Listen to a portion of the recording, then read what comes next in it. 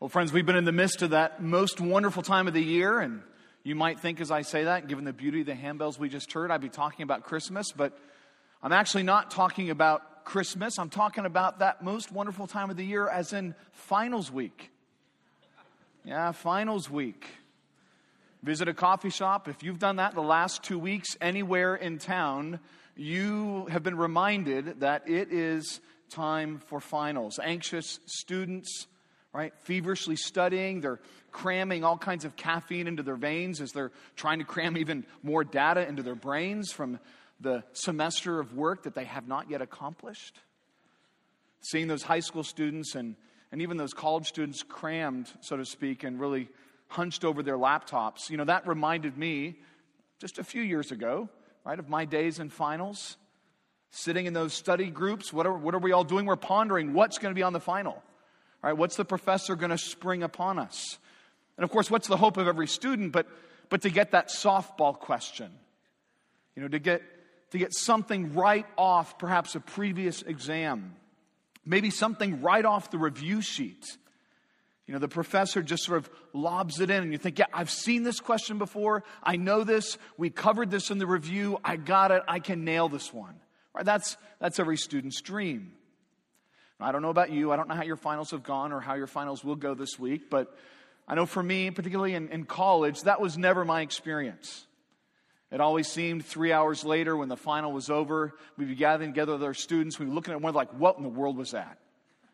You know, and never the softball, right? Always the curveball or some changeup. Never seemingly prepared for the final. And all of us would moan and complain. You know, and I raise this because in the Gospel of Mark, Jesus has been bringing us to the moment that we're coming to this morning. And in many ways, it's like a final. Chapter 8 marks the end of the first semester, if you will. Really the great divide in the book. When Jesus looks at the disciples and for the first time asks them, who do you say that I am? Who do you say that I am? Of course, that has been the question that's really dominated these first 8 chapters of Mark. Who is Jesus? And this morning is the final. Right? You may not have realized you've come into a final this morning, but you've actually entered a final this morning. And the question is, who is Jesus? And after the last few months we've spent in Mark, I wonder if you feel ready to answer that question. Are you prepared to sort of ace the exam? Right? How would you answer the question of who is Jesus?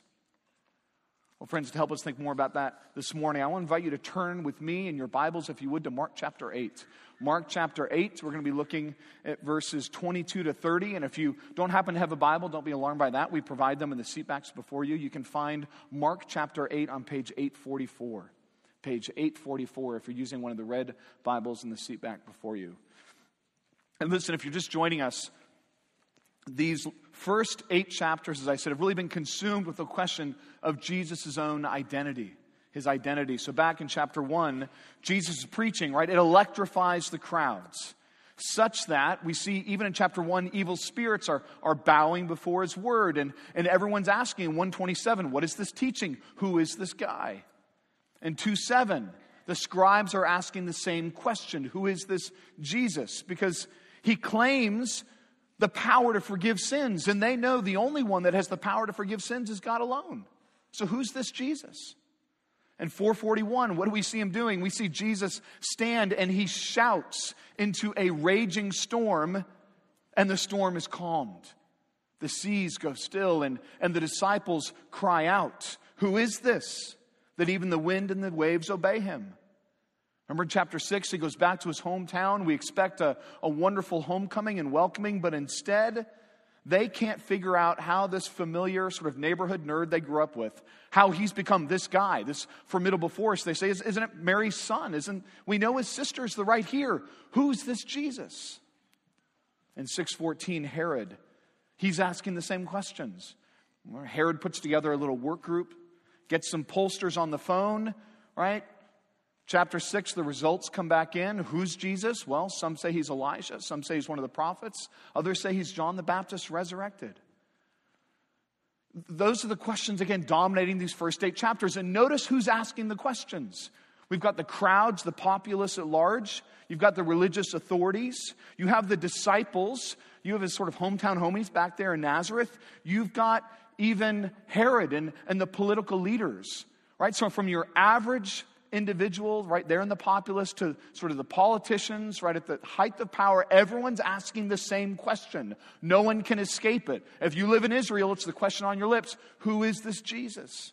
Who is he? And yet, while it's the question everyone is asking, none seem to have given the right answer. The question keeps coming. We saw last week how Jesus sort of lobbed another softball, one question, so to speak, before them. Right? He sets up a scene in which it should be impossible for them not to understand who he is, but they totally whiff it, right? They don't even get the bat on the ball. And it looks ridiculous and silly, but nonetheless, they're still missing his identity. So we close last week, chapter 8, verse 21. Jesus exasperated, he's looking at them and he's saying, do you not yet understand?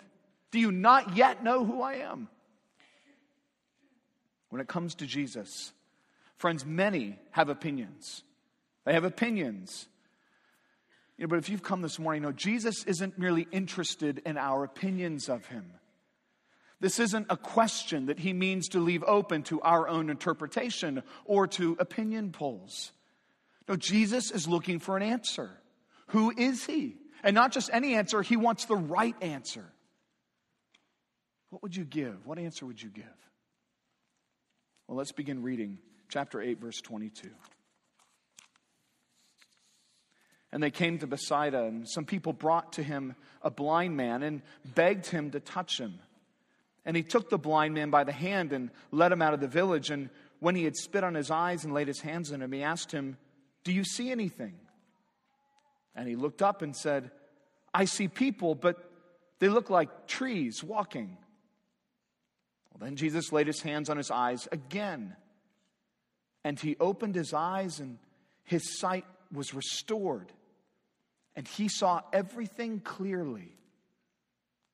And he sent him to his home, saying, do not even enter the village. And Jesus went on with his disciples to the villages of Caesarea Philippi. And on the way, he asked his disciples, who do people say that I am? They told him, John the Baptist. Others say Elijah, and others one of the prophets. He asked them, but who do you say that I am? And Peter answered him, you are the Christ. And he strictly charged them to tell no one about him. Well, friends, at that moment, with Peter's confession, we hit sort of the great continental divide in the book of Mark. Right, the denouement that brings sort of all the various strands we've seen of this Jesus all together. Peter makes his great confession, and it's at this point the book's going to turn. Identifying who he is in his person, or we're going to turn to his purpose of why he came. And the pace in the book is actually going to pick up. Jesus is largely going to pull away from the crowds. He's going to invest heavily in the disciples. The miracles will be curtailed, so to speak, as Jesus really sets his face toward Jerusalem. But in these seminal verses, what we see are two different scenes. Right? In the first scene, we've got a blind man who receives his sight. And in the second scene, we've got the blind disciples who are just for the first time gaining insight. The blind receiving sight, disciples gaining insight. And I think these two scenes, as they come together, I think they combat sort of three common misconceptions we often have about Jesus and about spirituality. So that's how I want to think about our text this morning in light of those three various misconceptions we can have about Jesus. As we try to think about his identity, let's work at some of the ways in which we often misunderstand. And the first misconception I want us to consider is the one that we're in fact all spiritually enlightened. And that's our first misconception. We're all spiritually enlightened. Now, if you've been paying attention to the cultural trends, right, you know that sort of spirituality, broadly speaking, spirituality is in vogue. Right? Yoga, you maybe think, yoga used to be just for hippies, but now, soccer moms like down dog, namaste, they all get it. They know it. Horoscopes, Maybe you would find those like in tabloids, but you find them today sort of prominent on nearly every newspaper across the country. The percentage of Americans who identify as spiritual but not religious rising up now close to 30%. Now, by most accounts, we see ourselves as sort of a spiritually enlightened society. Right? We don't need to go to church to sort of tap that inner energy. We don't need institutions to sort of harness our inner chi. However we want to talk about it, spiritually speaking, we think of ourselves as largely enlightened people. And so yet we come to the story of a blind man. And it's clear from our story in this first scene that this man can't see. He can't physically see. Right? We read in 8:22 that some people, no doubt friends of his, come to Jesus and they bring this blind man to Jesus and they beg of Jesus to heal him. Now, we hear that word beg, and perhaps that recalls to mind a number of other scenes we've already seen in Mark, right? Where others have brought those who needed healing to Jesus, like back in 140 when the leper comes to Jesus begging to be clean. Or in chapter 5, right, the evil spirits begging to Jesus not to destroy them. Jairus begging Jesus to heal his daughter in chapter 5, verse 23. The friends of the deaf man just a few weeks ago begging Jesus to heal their deaf and mute friend. Right, if you've been paying attention in Mark, the picture is that humanity is suffering from a kind of brokenness that is all begging for Jesus to bring healing. And so in chapter 8, verse 23, Jesus takes the man. What does he do? He takes him by the hand. Just a small detail, but again, one that highlights the compassion of Jesus. The man can't walk alone, so Jesus takes him by the hand. He leads him. And then in verses 23 to 25, Mark, in fact, uses 8 different Greek words to describe sight, to describe seeing. Now, in the English, we just largely have that one word, sight or seeing. But the plethora of Greek words is meant to really highlight the man's great need, right? To emphasize he can't see. Jesus must heal him. But Mark's interest isn't fundamentally in the man's physical blindness. Right? Mark's interest is to actually highlight how the man's physical blindness actually points to a much deeper spiritual blindness. How his physical blindness points to a much deeper spiritual blindness. Right? Because as we've seen through Mark, right, who's the most spiritual figure, if you will, throughout the book thus far? It's Jesus. And yet no one in the midst of Mark is yet enlightened enough to even recognize who this Jesus is. No one can pass the exam. They've all failed thus far. It's like a multiple choice. You've only got so many answers. They're picking every one but the right one. They're not especially enlightened. The image is one of blindness. It's one of deafness. Recall the critique, the stinging critique Jesus gives against the disciples last week, chapter 8, verse 17. He says, "Do you not yet perceive or understand? Are your hearts hardened? Having eyes, do you not see? Having ears, do you not hear? Do you not remember?" The problem is actually we're not spiritually enlightened. That's part of what Jesus and Mark is helping us to understand. We're actually spiritually blind. We're spiritually deaf, which is why these scenes, right? These scenes, these 2 miracles we've seen. First of a deaf and mute man being given his hearing and the ability to speak, right? That. And then this healing here of a man who's been given his sight, a blind man who receives his sight. Those 2 healings, right, in the middle, Jesus' critique about the fact they don't hear and they don't see. Right, that critique sandwiched around those healings just meant to emphasize how these 2 healings are just acted parables. Jesus saying to them, listen, physically, this is what you are spiritually. Spiritually, you're blind, you're deaf. These physical miracles are meant to help you see your spiritual deafness, and only I can bring the cure. Only I can heal you. And so Jesus' action in healing the blind man, it's a perfect illustration of what he needs to do with any of us who would be his disciples.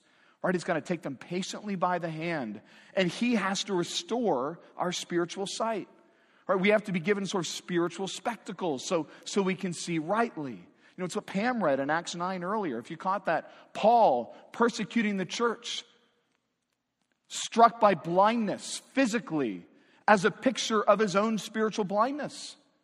He was actually persecuting the very God he claimed to love and serve. And it's not until he recognized Jesus for who he really is that what the scales fell from his eyes. And he was given spiritual sight. Now listen, if you've come this morning and maybe you've assumed that your spiritual sight is actually pretty good. Maybe not 20/20, but it's passable. It's respectable. Spiritually speaking, you're doing pretty well, pretty enlightened. If that's you, part of what Jesus is saying is, you'll never really understand me. You'll never understand Jesus if you see yourself as spiritually enlightened. Because his testimony is that we're all spiritually blind. Right? We're groping about as those sort of shrouded in darkness. We don't see ourselves rightly. And therefore we're prone to either overestimate ourselves, right? Our goodness and our ability to change ourselves. Or maybe we underestimate ourselves on the other side, right? We don't see ourselves as made in the image of God and worthy of proper respect and dignity and honor. We don't see this world rightly. So many view it as a sort of grand cosmic accident, rather than this gloriously ordered cosmos that bears the very fingerprints of an intelligent, designed creator. We don't see Jesus rightly. We see him as, he's a compelling teacher. Maybe he's a great moral leader and example, but that's all. Right? We stop there. And part of what Jesus is saying is that all that is symptomatic of a spiritual blindness. And so we struggle to make sense of the world. Right, what have we struggled to make sense of these past few weeks? The avalanche of sexual abuse claims that have come forward. For a people who pride themselves on being spiritually enlightened, we especially think of where some of these crimes have been most pronounced in those areas of California I know well that claim to be so spiritually enlightened. For a people that claim such spiritual enlightenment, we're very sort of benighted. We do cruel and horrible things to one another. We just drive on a crowded road, right? Drive in the midst of traffic. Go through an airport, hit those crowds. I was at Target yesterday. Holiday cheer with all the people. Not at all. No holiday cheer. All right? Those things can bring the worst out of us, because part of what the Bible and part of what Jesus is trying to help us see, we're not actually spiritually enlightened. We're actually spiritually enslaved. We're not enlightened, but we're in fact enslaved. Now that's not the end of the story, though. Because the blind man is going to be given sight. And his physical sight is going to be mirrored in the spiritual sight that comes to the disciples as Peter confesses Jesus as the Christ. Now at this point, with such a confession, we would expect, all will go well for the disciples. The storms will give way, right? Smooth sailing, calm seas. So the disciples will go from sort of those spiritual boot camp dropouts who couldn't even pass the first exam to sort of the sort of spiritual special forces like the SEALs. Like that's going to be their experience. Nothing's going to be too hard for them. Mission accomplished, right? The victorious Christian life. This is what we expect. If only that were so. Right, if only that were so. Because that, I think, really brings us to our second misconception. And that's that spiritual growth is instantaneous. This is the second misconception we often have about spirituality and Jesus, is that spiritual growth is instantaneous. Instantaneous. Because, we're addicted to the new, to the now. We don't like to have to wait for anything. Right? Our phones, our internet, we always want something faster, something quicker. Right, 2-day Prime, that's not enough anymore, right? Not have 2-day Prime, it's like overnight. I just saw they're doing overnight Prime with some packages. Right? Why send a letter? Why spend the time to write out a letter when you can just send a text? Why read the news in tomorrow's paper? Tomorrow's paper's so old. Just get an NPR podcast. Every hour, news updates. Right? We want immediacy. We want now. I wonder if that's how you feel when it comes to the Christian life. You want that kind of immediacy. You want growth to be instantaneous. Did you ever wonder why it takes Jesus 2 tries to heal the man? It's an interesting question. It's rather curious because I don't think we read of another miracle in the gospel where Jesus sort of has to give it 2 tries, 2 stages. He places his hands on him once, and the man looks up and says in 8:24, I see people, but they're like trees walking. Okay, now how does the guy know what trees look like? I don't know. Maybe he wasn't blind his whole life. Maybe blindness came later. The text doesn't really say. But what's clear is that he doesn't see perfectly. So Jesus has to lay his hands on him again, a second time. And it almost reads like one of those, or looks rather, like one of those blooper reels. You know, you see them at the end of movies, all the sort of takes where things didn't go right, there was a missed line or it was a mistake, and they throw it at the end. It's sort of what, it got cut from the movie, but for some humor they put it on. You know, and in Luke and in Matthew, this story isn't here. Like it was a blooper that was never meant to make it in, but inadvertently Mark just kind of included it and added it. Well, I mean, how do we understand sort of Jesus having to give it two goes, right? Is he losing his mojo? Like Jedi powers weakening? What's happening? Well, I think in the same way that the man begins to see, yet imperfectly, so it's picturing how the disciples will begin to see, but imperfectly. The man is half healed to highlight how the disciples will only at times half see. I think part of what Jesus is helping us understand is that spiritual growth isn't in fact instantaneous. It's incremental. It doesn't happen all at once. It's not instantaneous. It's incremental. Because in a moment, what's Jesus going to, well, not Jesus, but Peter is going to make the great confession. He'll make the great confession. Then right after he does that, verse 31, Jesus is going to teach them that the Son of Man must suffer many things, be rejected by the elders, chief priests, the scribes, be killed, and after 3 days rise. And what does Peter do? But immediately takes him aside and begins to rebuke him. Right? He'll have the Messiah, but he's not going to have the suffering Savior. He'll have one, but not the other. Peter understands at some level Jesus' identity, his person, but he's not going to accept the purpose. He's not going to understand it, right? He sees, but only imperfectly. So in the same way that the blind man moves from inability to see to sort of partial sight to complete sight, so the disciples are going to move from this inability to understand, no comprehension at all, largely the first 8 chapters, to, now they begin to see Peter's confession. There's partial sight, to by the end of the book and into the book of Acts, complete sight. Right? There's spiritual growth. It's not perfected all at once. It's progressive. It unfolds. It happens in stages. And just a word, I think, on what this doesn't mean and what it does mean. First, what it doesn't mean is it doesn't mean we're to make this two-stage sort of a paradigm for the Christian life. As in, like, a Christian believes the gospel and then sort of waits for kind of a second touch by Jesus, a second empowerment, sort of a second blessing of the Holy Spirit. You know, that if you don't have this second blessing, all you've got is some impoverished version of the Christian life. No, the disciples, they bridge the gap between the Old Covenant, between the New Covenant. In the Old Covenant, what does Moses do? He descends upon the mountain and he receives the law of God written on tablets of stone. As you get into Acts, what happens? Jesus ascends in Acts 1. And then what comes down is the law of God, not written in stone, but through the Spirit written on the human heart. That all can hear and understand and know the Lord, from the least of them to the greatest. The great promises of the Old Covenant being fulfilled there as the Holy Spirit comes down and God's people are dwelt by His Spirit. Right? That regeneration doesn't come in stages. That happens once and powerfully when we're born again. Right? We're not looking for sort of a second experience of that. And yet, it does mean that, we're going to be born again, but we don't arrive instantaneously, right? We grow, and that growth is progressive. It's incremental. So notice how Paul prays for the Ephesians in chapter 1:17. I pray that the eyes of your heart may be enlightened, right? That you might see, so that you may know what is the hope of His calling, what is the wealth of the glorious inheritance in the saints. He's saying, listen, I know you know hope. Rather, heaven is your hope. Heaven's your home. You know that. But you haven't really grasped what it means. I'm going to pray that you continually understand and grow in that understanding. It's often why sometimes when I preach, or when someone preaches on Sunday night, I'll often pray Psalm 119, verse 18. Open our eyes that we may behold wonderful things in your law. Right? Spiritual truths must be spiritually discerned. And this incremental work of spiritual discernment, that's the work of the Spirit, right, that Jesus sends. It's interesting because in the next section, Jesus is going to sort of drop that final exam question on the disciples. You notice when he does it, verse 27?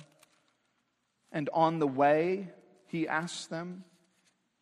That little expression, on the way, if you know Mark well, that expression is going to come up repeatedly in chapter 9 and chapter 10.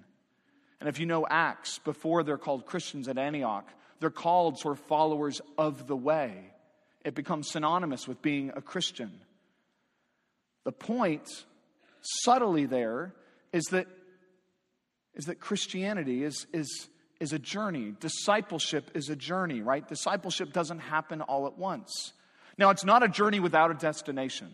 Sometimes people talk about Christianity like that. It's all about a journey, right? A pilgrimage that just never really arrives. Well, that's not at all what the Bible's saying. No, the pilgrimage itself isn't the point. As we'll see, the pilgrimage is pointless unless you arrive at the proper destination, unless you make the right confession about who Jesus is. But once you do that, the growth happens incrementally. It's not just that a Christian makes a one-time decision and right now all the work is done. No, Jesus doesn't produce those simple decisions. He produces disciples that follow him, that model him, that walk after him on the way, and whose lives become really a clear depiction of who he is. And I say this, friends, because I don't want you to lose heart. If you're a Christian here, I don't want you to lose heart, because progress in the Christian life, I don't know about you, but sometimes it seems painfully slow. It seems painfully slow. And if that's you, look at the disciples. Just consider the disciples. Consider how slow the disciples were to catch on after all the time they spent with Jesus. And yet, no, they do catch on. Right? They do get it. It comes eventually. It's not always as fast as we want, but that spiritual understanding and that growth comes because God's Spirit will bring it. So if you're struggling this morning, if you're struggling with persistent sins, don't give up. Persevere. Don't say it's no use. Don't say God can't change you. Right? Look at Peter. Peter makes this great profession. And then the very next verses, what does Jesus have to say? Get behind me, Satan. I mean, what a picture of the Christian life. God leads us, and we know these spiritual victories, and then in the next instant, we can fall. And we fall in humiliating ways, in hard ways. That's the way of the Christian life sometimes. He's impulsive, Peter, with his mouth. His mouth is always getting him into trouble. But where is he in Acts 2? He's the one preaching, and the Spirit descends, and scores are saved, and there's the establishment of the church. Right? We can't lose sight of these things. It takes time. Right? So if you're discipling a younger Christian, right, be patient. They'll say stupid things. They'll do stupid things. Right? All of us will. But as we grow, we'll hopefully do them less and less. It's a gradual work. We don't become sort of those spiritual special forces again overnight. It takes time. The grand mark of a Christian. What is it according to our statement of faith? For those of you who read our statement of faith. What's the grand mark of a Christian? It's not their perfection. It's their persevering attachment to Christ.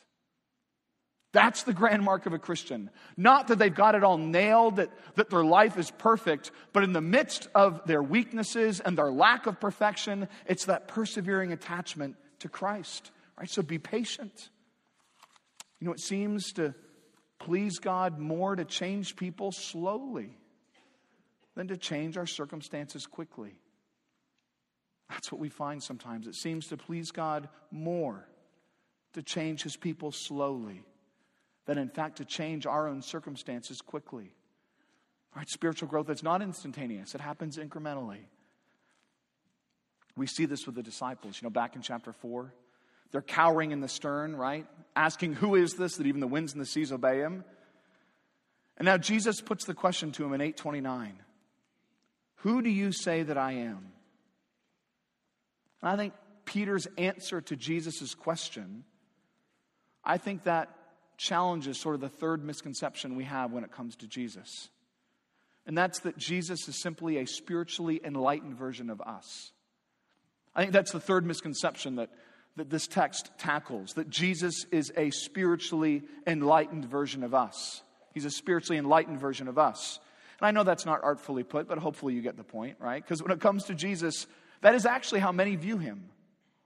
Right? He's the sort of the Jewish version of sort of Buddha or Confucius, right? He's what Gandhi is to Hinduism, or he's what Mother Teresa is to Roman Catholicism. And that's how people think of Jesus. Enlightened? Yeah, he's enlightened. A wonderful model for us? Oh yeah, he's a great model. Is he much more? I don't know. That's what dominates the new sort of waves of spirituality. So, quoting from an article in the New York Times recently, new spiritualists, quote, may like Jesus. They'll talk of him as their guru. He might be one of their bodhisattvas. I didn't even know what that meant, but apparently it's sort of an enlightened being in Buddhism. But Jesus as God, that's not on their radar screen. Right? That new spirituality, though, what I want you to see, that new spirituality is actually not new. That spirituality is very old. We find it in our own verses here. Because after healing the blind man, what does Jesus do? He travels north to Caesarea Philippi. And as they travel, Jesus puts that final exam question to them. Verse 27, who do people say that I am? And notice, what do they respond? Verse 28, John the Baptist, Elijah, maybe one of the prophets. Right, we've seen these men before back in chapter 6. Why these men? Well, Elijah was taken up in 2 Kings 2. And it was believed he was taken up, before he passed. He was taken up, he'd descend, and he'd come in the day of judgment, the great day of the Lord, Malachi 4. Deuteronomy 18 spoke of a day when God would raise up a prophet like me from among your brothers. John the Baptist was a great prophet. So maybe Jesus is like one of these guys, like Elijah or John the Baptist. Now, to be likened to these men, right, that's high praise. To be said, like, you might be like one of these. I mean, this really puts you sort of in Hall of Fame categories. If you're a Jew, high praise, great honor. But as an aside, if you want to understand better how Jesus' contemporaries viewed him, how he appeared to them, just consider, who was Elijah? Who was John the Baptist? I mean, these were fearless preachers. These are guys who didn't mince words. These are guys who got under your skin and then stayed there and pressed and leaned in. Uncompromising messages about, yes, God's goodness, and yes, also his judgment. They preached both. So we can talk about contemporary Christmas hymns that speak to gentle Jesus, so meek and so mild. And yes, his touch may have been soft, but his message had plenty of sharp, hard edges. But the point was that in the end, all these men they're comparing Jesus to, they're just men. They're just men. Or as we might say, they're just enlightened versions of us. I think that's where many of us stop, right there. We stop right there.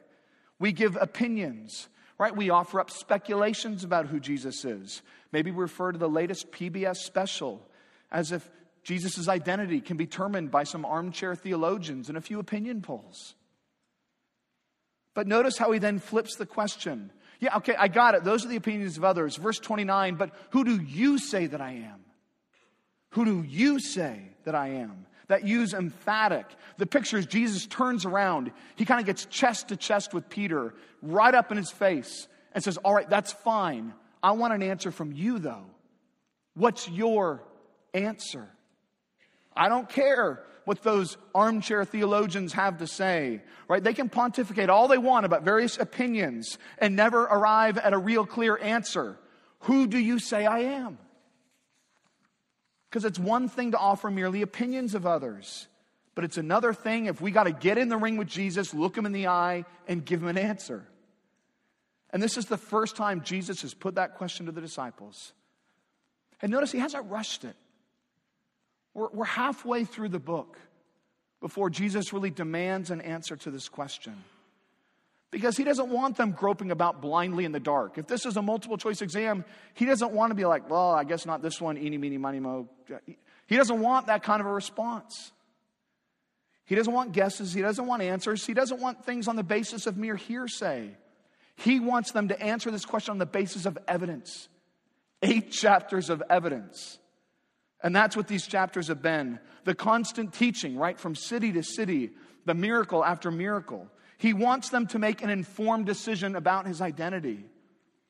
And the shoe finally drops for Peter, right? The light comes on, and then he just bursts out, "You're the Christ." How long did it take him to come to that understanding? I don't know. Did he come to understand it as he said it? The text doesn't say. But it's the first time anyone has made that connection so clearly, right? God has said this about Jesus back in chapter 1. The demons have said it about Jesus in chapter 1 and 3. They've testified to his true identity. But the best the disciples have done at this point is call him teacher. The Syrophoenician woman took it one step further. She called him Lord, but no one has called him the Christ. Not yet. And in that moment, right, everything changes. Peter's head explodes, and that last question of chapter 8, verse 21, "Do you not yet understand?" It was crying out for this answer. You are the Christ. You are the Christ. All the miracles, all the activity, they're intersecting in that confession that Jesus is the long-awaited Messiah.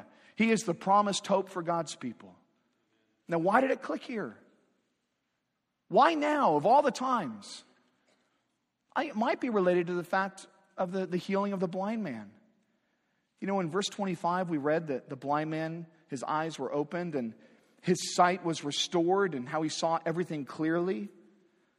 But, you know, the Greek's a lot more forceful. It's really emphatic. It's to highlight how miraculous this healing of the blind man was. It's not like when he was done, the guy still needed readers. It's not like LASIK, you know, where there's a little bit of pain and lasers and some discomfort, maybe a little bit of blurriness at night. No, when Jesus was done instantly, like 2010, he can see perfectly and clearly. And that's to highlight the greatness of Jesus. But why this miracle, though? We've seen great miracles before, the leper, even Jesus raising the dead. But, you know, if you know your Old Testament, only God can restore the sight of the blind.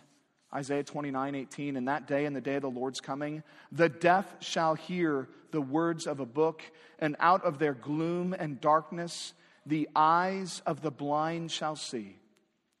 Psalm 146:8, "The Lord opens the eyes of the blind." All right, because here's the thing, in the Old Testament, Elijah actually fed multitudes. Not quite as miraculously as Jesus, but he did it. Right? He even raised the widow's son at Zarephath. So you have examples of Old Testament prophets doing many of the things Jesus did, but there's not an example to my recollection of anyone ever healing a blind man as Jesus does. And so if Jesus is trying to make a point about himself, he couldn't be any clearer. He's not just Israel's long-awaited Messiah and deliverer. He's actually God in the flesh. He's God in the flesh. And maybe it's this healing where finally it clicked for Peter and he understood who Jesus really is. You know, but at a deeper level, we have to say Peter understood finally because God gave him the sight. You know the parallel account in Matthew chapter 16. What does Jesus say to Peter? He says, "Blessed are you, for this was not revealed to you by man, but by my Father in heaven." Right, so in the same way that only Jesus can give physical sight to the blind, so only the Father gives spiritual sight to those who are spiritually blind. Now, this doesn't mean Peter has it all figured out. Right, his whole notion of what it means for Jesus to be the Messiah, it's going to be in need of a great facelift, of a great re-understanding. Because he's not going to understand that Jesus is not going to don sort of the soldier's sword. You know, Jesus is going to take up that servant's towel. And that's what he's going to throw over his shoulder. And that's going to confuse Peter. Peter assumes Jesus is going to restore Israel to all of her form of sort of political and military glory. Right? Peter knows the promises of 2 Samuel 7, of Psalm 2. There's going to be a ruler over David's throne from David's house. And he's going to reign forever over God's people. And yet Peter fails to see how this same ruler and Messiah is also going to be the suffering servant, right, of Isaiah 52 and 53 or Psalm 2. Right, Peter wanted a designer Messiah, one made to sort of suit his own needs. They were looking for Christ to triumph over their enemies, but they've yet stopped to consider whether or not they might be one of Christ's enemies. They thought their greatest problem was Roman occupation. They hadn't stopped to consider whether or not the greater problem was the occupation of sin in their own hearts, how sin had occupied their hearts. They wanted a sovereign, but they weren't ready for one who was also going to be a Savior and who go to the cross to save his people. Friends, where does that leave you this morning? Where does that leave you? Because this question Jesus poses, it's not a question just to the disciples. It's a question he means for all of us to answer. Right here, right? Jesus getting up into our own grills, so to speak, getting up in our own faces and saying, "Who do you say that I am?" How do you answer that question? Right? Final exam time. How do you answer it? Because we like to seek our designer messiahs, the ones we can dress up according to our own needs, after our own likeness, or those things we value. And so if Jesus for some will just become the great champion of the socially ostracized or the dispossessed. Jesus, the great moral teacher. Jesus, the true picture of sort of enlightenment living. Some feel very virtuous for just having any opinion at all about Jesus. And that may seem like high praise. But Jesus isn't asking us to invent some truth about him. These 8 chapters has been so they can discover it. It's not to be invented. No, they need to discover it. Because Christianity isn't something we make up. I'm not making it up as I go here. Jesus isn't going to be molded into our opinions, however lofty our opinions of him might be. At the end of the day, Jesus wants us to know one thing about him. He is the Christ. Right? He's God in the flesh. He is Israel's long-awaited Messiah. He is the world's only Savior. Because he lived in this way, all of these miracles as signs attesting to his identity. Then he died on the cross, having lived that perfect life, a substitute for sinners, for those who are spiritually blind, dies in their place. He rises from the grave. So that all of those who see their need of a Savior like this Jesus and who are willing to be led by the hand by this Jesus, as they repent of their sin and they trust in him, they can know newness of life. They can have this Jesus as their Savior. That's what Mark has been building toward. If you've come as a non-Christian this morning, and maybe you're a skeptic, you're hearing all this, you're slightly intrigued, but you're not really convinced. There's a book that maybe have helped to you, a little book, Who is Jesus? Very simple title, written by a friend of mine. We've served together. We went to opposing schools, but we don't have to bring that up. Great brother, very helpful book, written with a skeptic in mind, right? He once wasn't a believer. And we have copies of these at the bookstall. As you walk out these doors, head to your right. We have a number of copies of these. And if you're a skeptic and you'd like to think more, they're free for you. Right? Free for you. No gimmicks. You don't have to sign a card. You don't have to give us your email or phone number. Just take one and just agree to read it, or at least read some of it. And if you're a member of the church, right, you can buy one later. But these are for those who come in and want to think about it. All right? We have copies of these free for you if you want to think some more. Because to deny Jesus' uniqueness, to make Jesus just like one of all the others, that's not just a minor misunderstanding. It's to completely misunderstand him. It's to, in fact, insult him.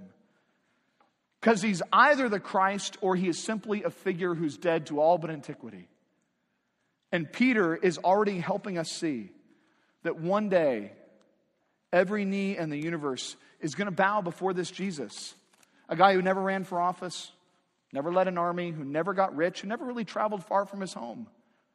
Doesn't even speak English. But this is the Savior of the world. Every knee will bow to him. And on that day, oh friends, the stakes are so much higher than merely a final exam. Do you know this Jesus? Do you know him as the Christ? Friend, recognize there's not another option. It's Jesus as the Christ or nothing else. Do you know this Jesus? Let's pray together.